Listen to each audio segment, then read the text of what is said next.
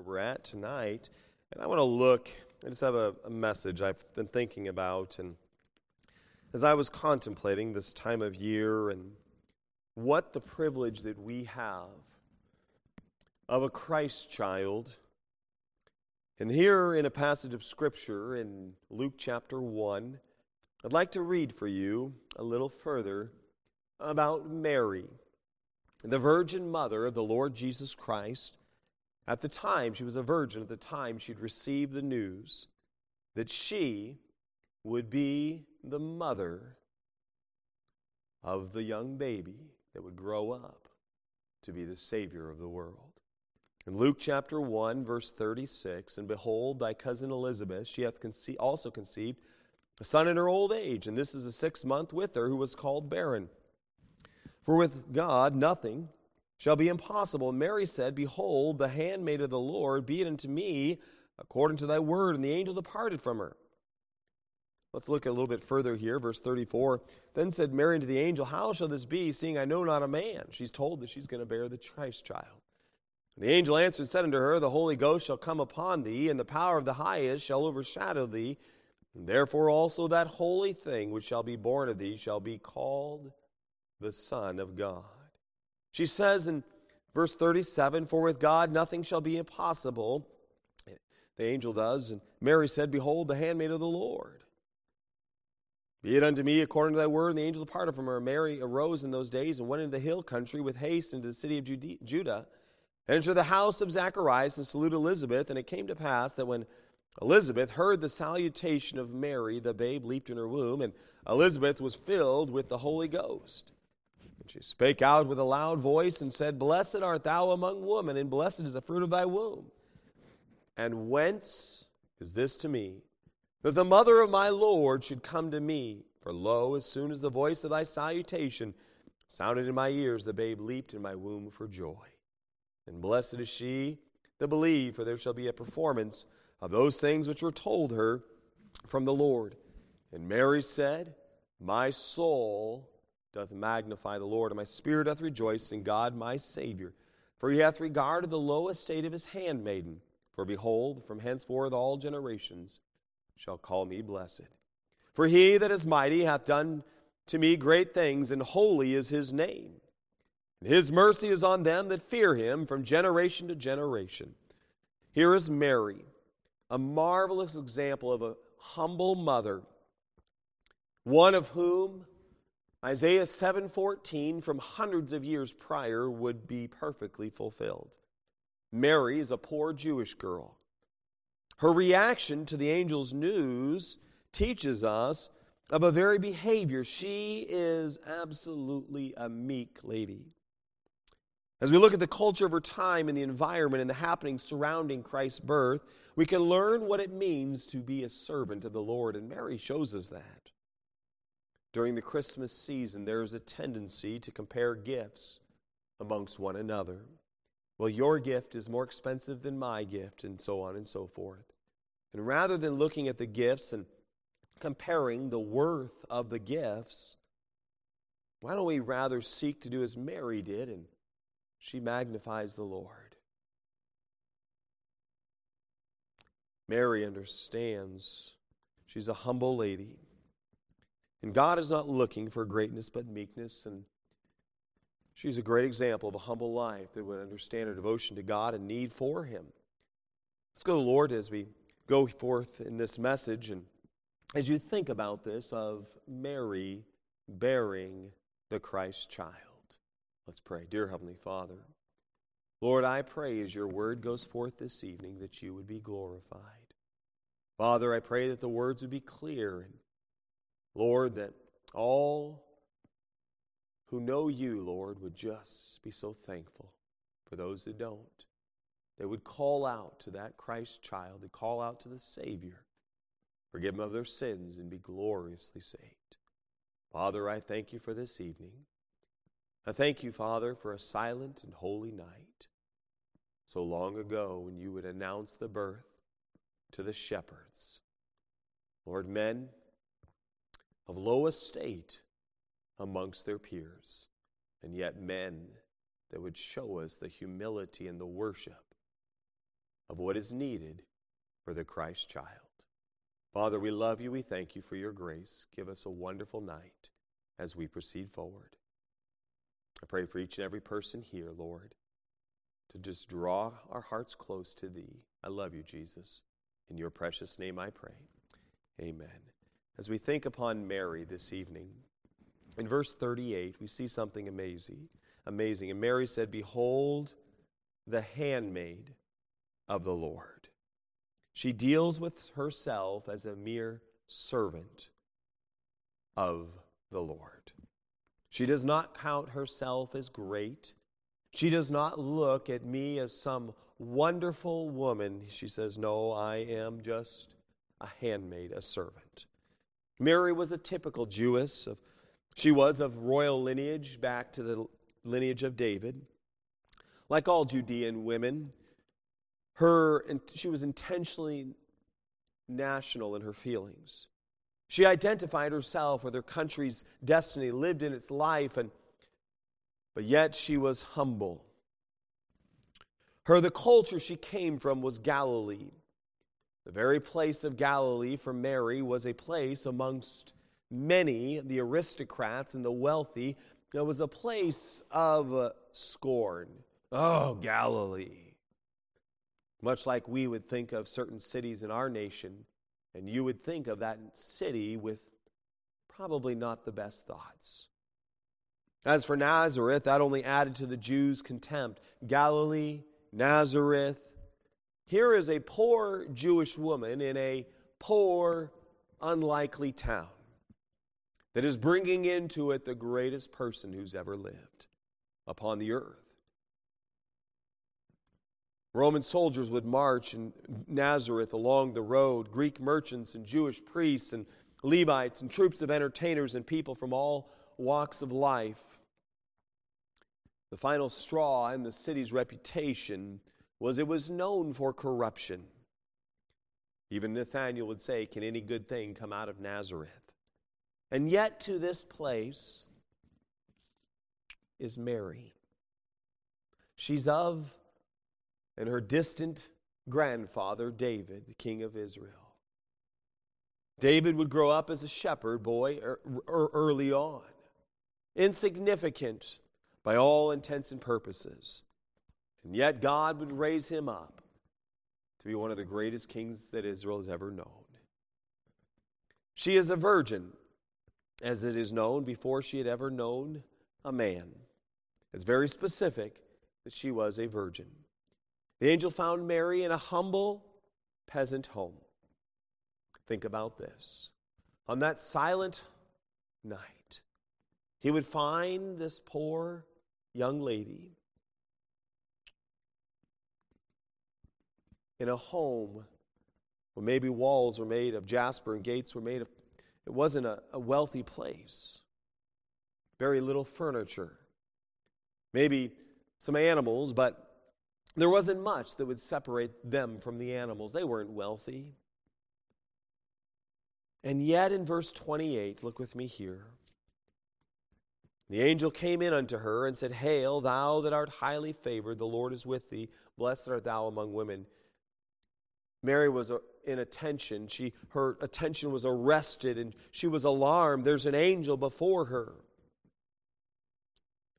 Her character, she learned, had been under heaven's closest scrutiny. Understanding that she had found favor with God. The culture that Mary would say, she says in verse 38, Behold, the handmaid of the Lord, be it unto me according to thy word. She says, God, you can have with me as you please.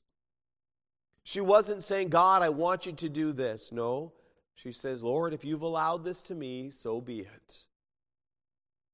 And yet in that assumption of that day, to be pregnant and not married would bring great reproach and scorn and possibly lots of gossip about her, even to the point of potentially being stoned. And yet she said, I will gladly bear it. If Mary had been guilty of immorality prior to her being espoused or prior to being engaged, Joseph would have had to pay Mary's dad 50 shekels of silver because of his deed. It would have been a great source of derision and scorn, and people would have laughed and mocked at her, this single woman. She's engaged but yet pregnant. But the prophecy of the angel moves majestically from one statement to another. Think about this. How is it that Mary could so gladly accept these words, knowing that in her acceptance she's likely to bring other people to say bad things about her? Looking at verses 38 and 48, and Mary said, Behold, the handmaid of the Lord. The start of that. In verse 48, For he hath regarded the low estate of his handmaid. She said, God, I'm just your servant. Mary is one of humility, but she's also one of incredible devotion. She says, a low estate of your handmaid. This idea, what is a handmaid? It was a female slave. She says, God, I'm all yours. Mary is not to be deified. She is not to be prayed to. When E.T. Marshall says deify her means to make her a god, besides other things, you wrong the whole human race and say, in effect, that you can do nothing with a pure life and a humble spirit but make an idol of it. And even Jesus in Luke chapter 11, verse 27, when they would want to make Mary some great thing, Jesus said about his own mother, and it came to pass, as he spake these things, a certain woman of the company lifted up her voice and said unto him, Blessed is the womb that bare thee, and the paps which thou hast sucked. But he said, Yea, rather, blessed are they that hear the word of God and keep it. Jesus says, listen, if you hear my words and you keep them, you're greater than my mother. We find something that God is jealous over his glory. He will not give his glory to any other. We are to bring no praises or veneration to Mary. It all goes to that child. As the shepherds would come and kneel and bow to this beautiful baby boy, God will not share his glory in Isaiah 42:8. I am the Lord, that is my name, and my glory will I not give to another, neither my praise to graven images. We wouldn't need to make an image to Mary because it's all about Jesus. And she would make a statement. She would say in verse 48, For he hath regarded the low estate. What is this idea of low estate? This is someone who said, not looking about me. You know, someone who's oftentimes a worker behind the scenes, and they don't want anyone to notice that they're working, and they're a hard worker, and man, they are just absolutely integral to whatever that project is, and they're a hard worker. And Mary says, God, I don't want any praises. I'm just happy to be able to be in your presence and to worship you. She didn't see herself as anything great, a simple servant. She wasn't striving for greatness. All she was striving for is that God would be praised. She would say in verse 46, and Mary said, My soul doth magnify the Lord. That word magnify means to cause to be held in greater esteem through praise. We see that Mary stated her spirit rejoices in God, my Savior. Look with me at verse 47. This is very, very integral to this whole story of Mary. It says, And my spirit hath rejoiced in God, my Savior. Mary was a sinful servant. Mary was a sinner. She did not behave in a manner whereby to bring or heap up praises to herself. She said, I'm a sinner and I need a Savior. If you need a Savior, you need someone to rescue you from where you're at. She was completely submitted to God's will. She was completely on the altar, saying, God, whatever you want with my life. She would carry the Messiah from whom the Jewish people were anticipating. But she never used this miraculous event to praise herself. She didn't go on any speaking tours. No, she merely maintained as a mother.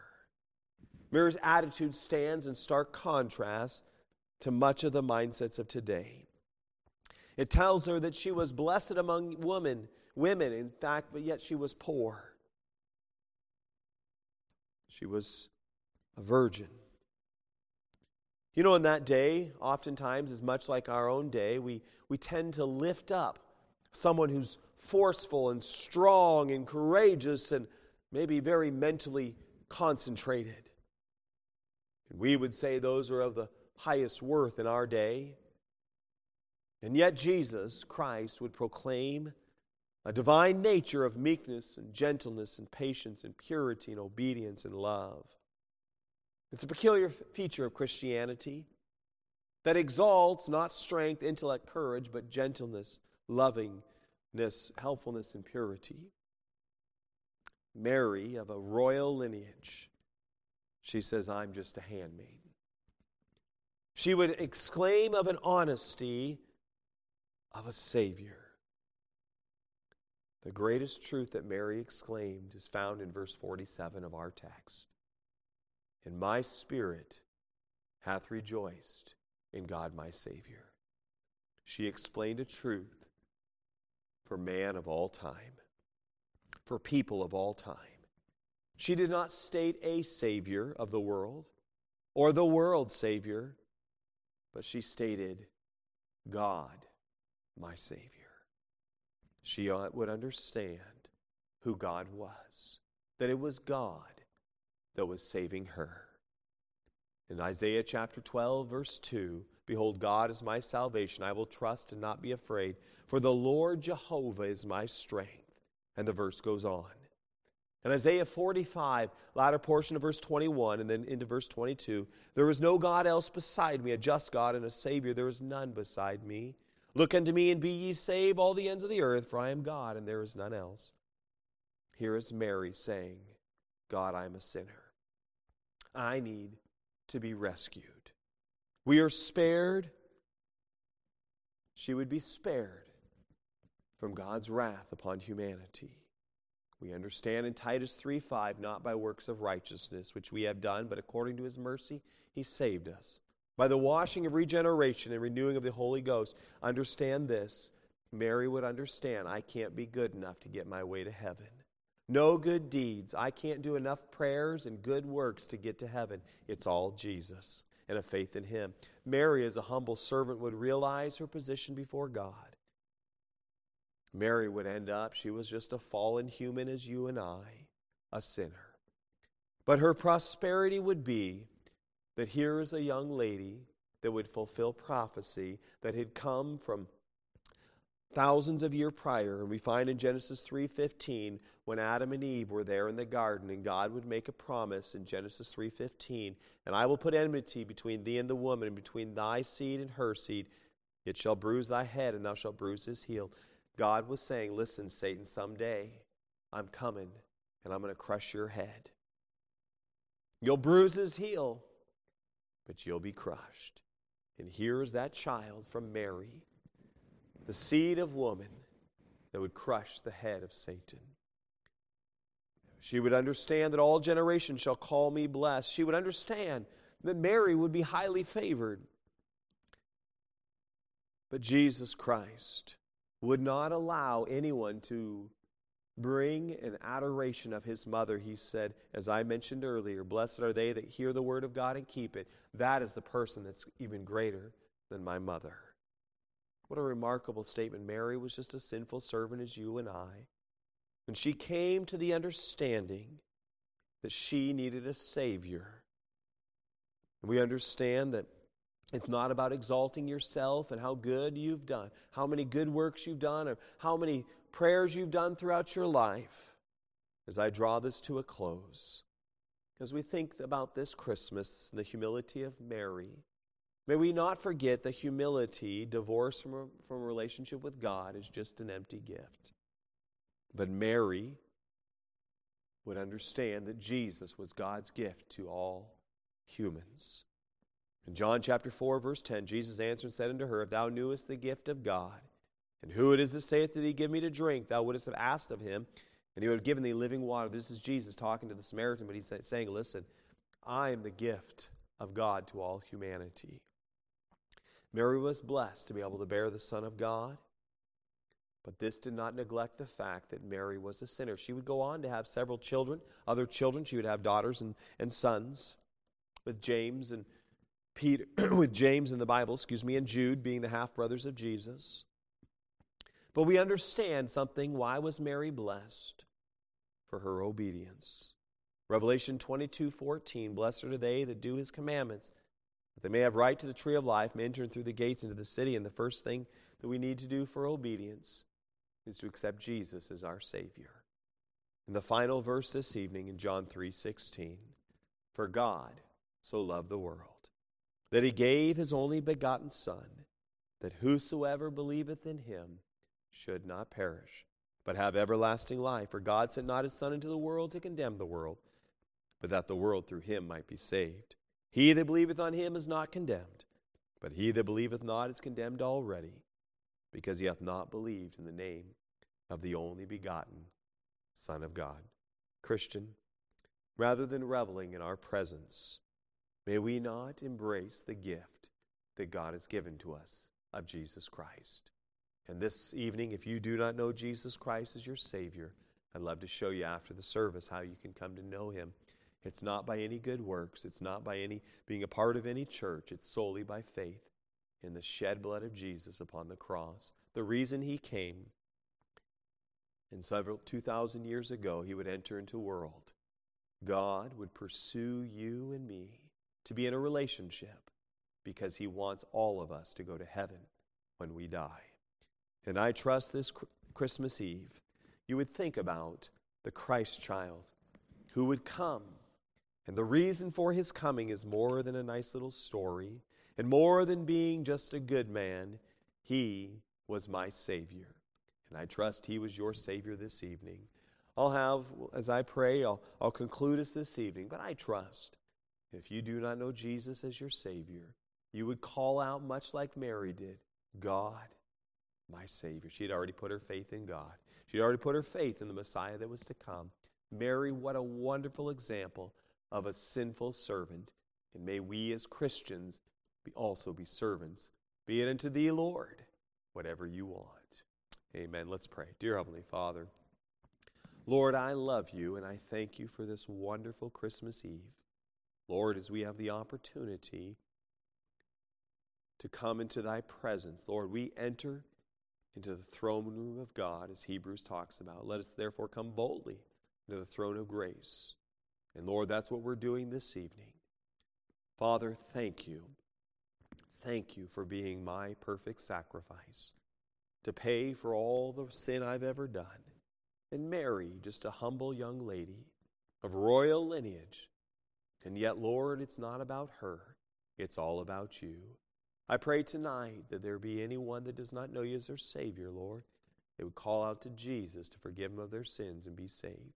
May they have a wonderful Christmas. Enjoy the time with family and presents. And Lord, may we not forget why we celebrate. So Lord, I commit tonight to you. I pray that you've been honored and glorified. I love you. In Jesus' precious name I pray.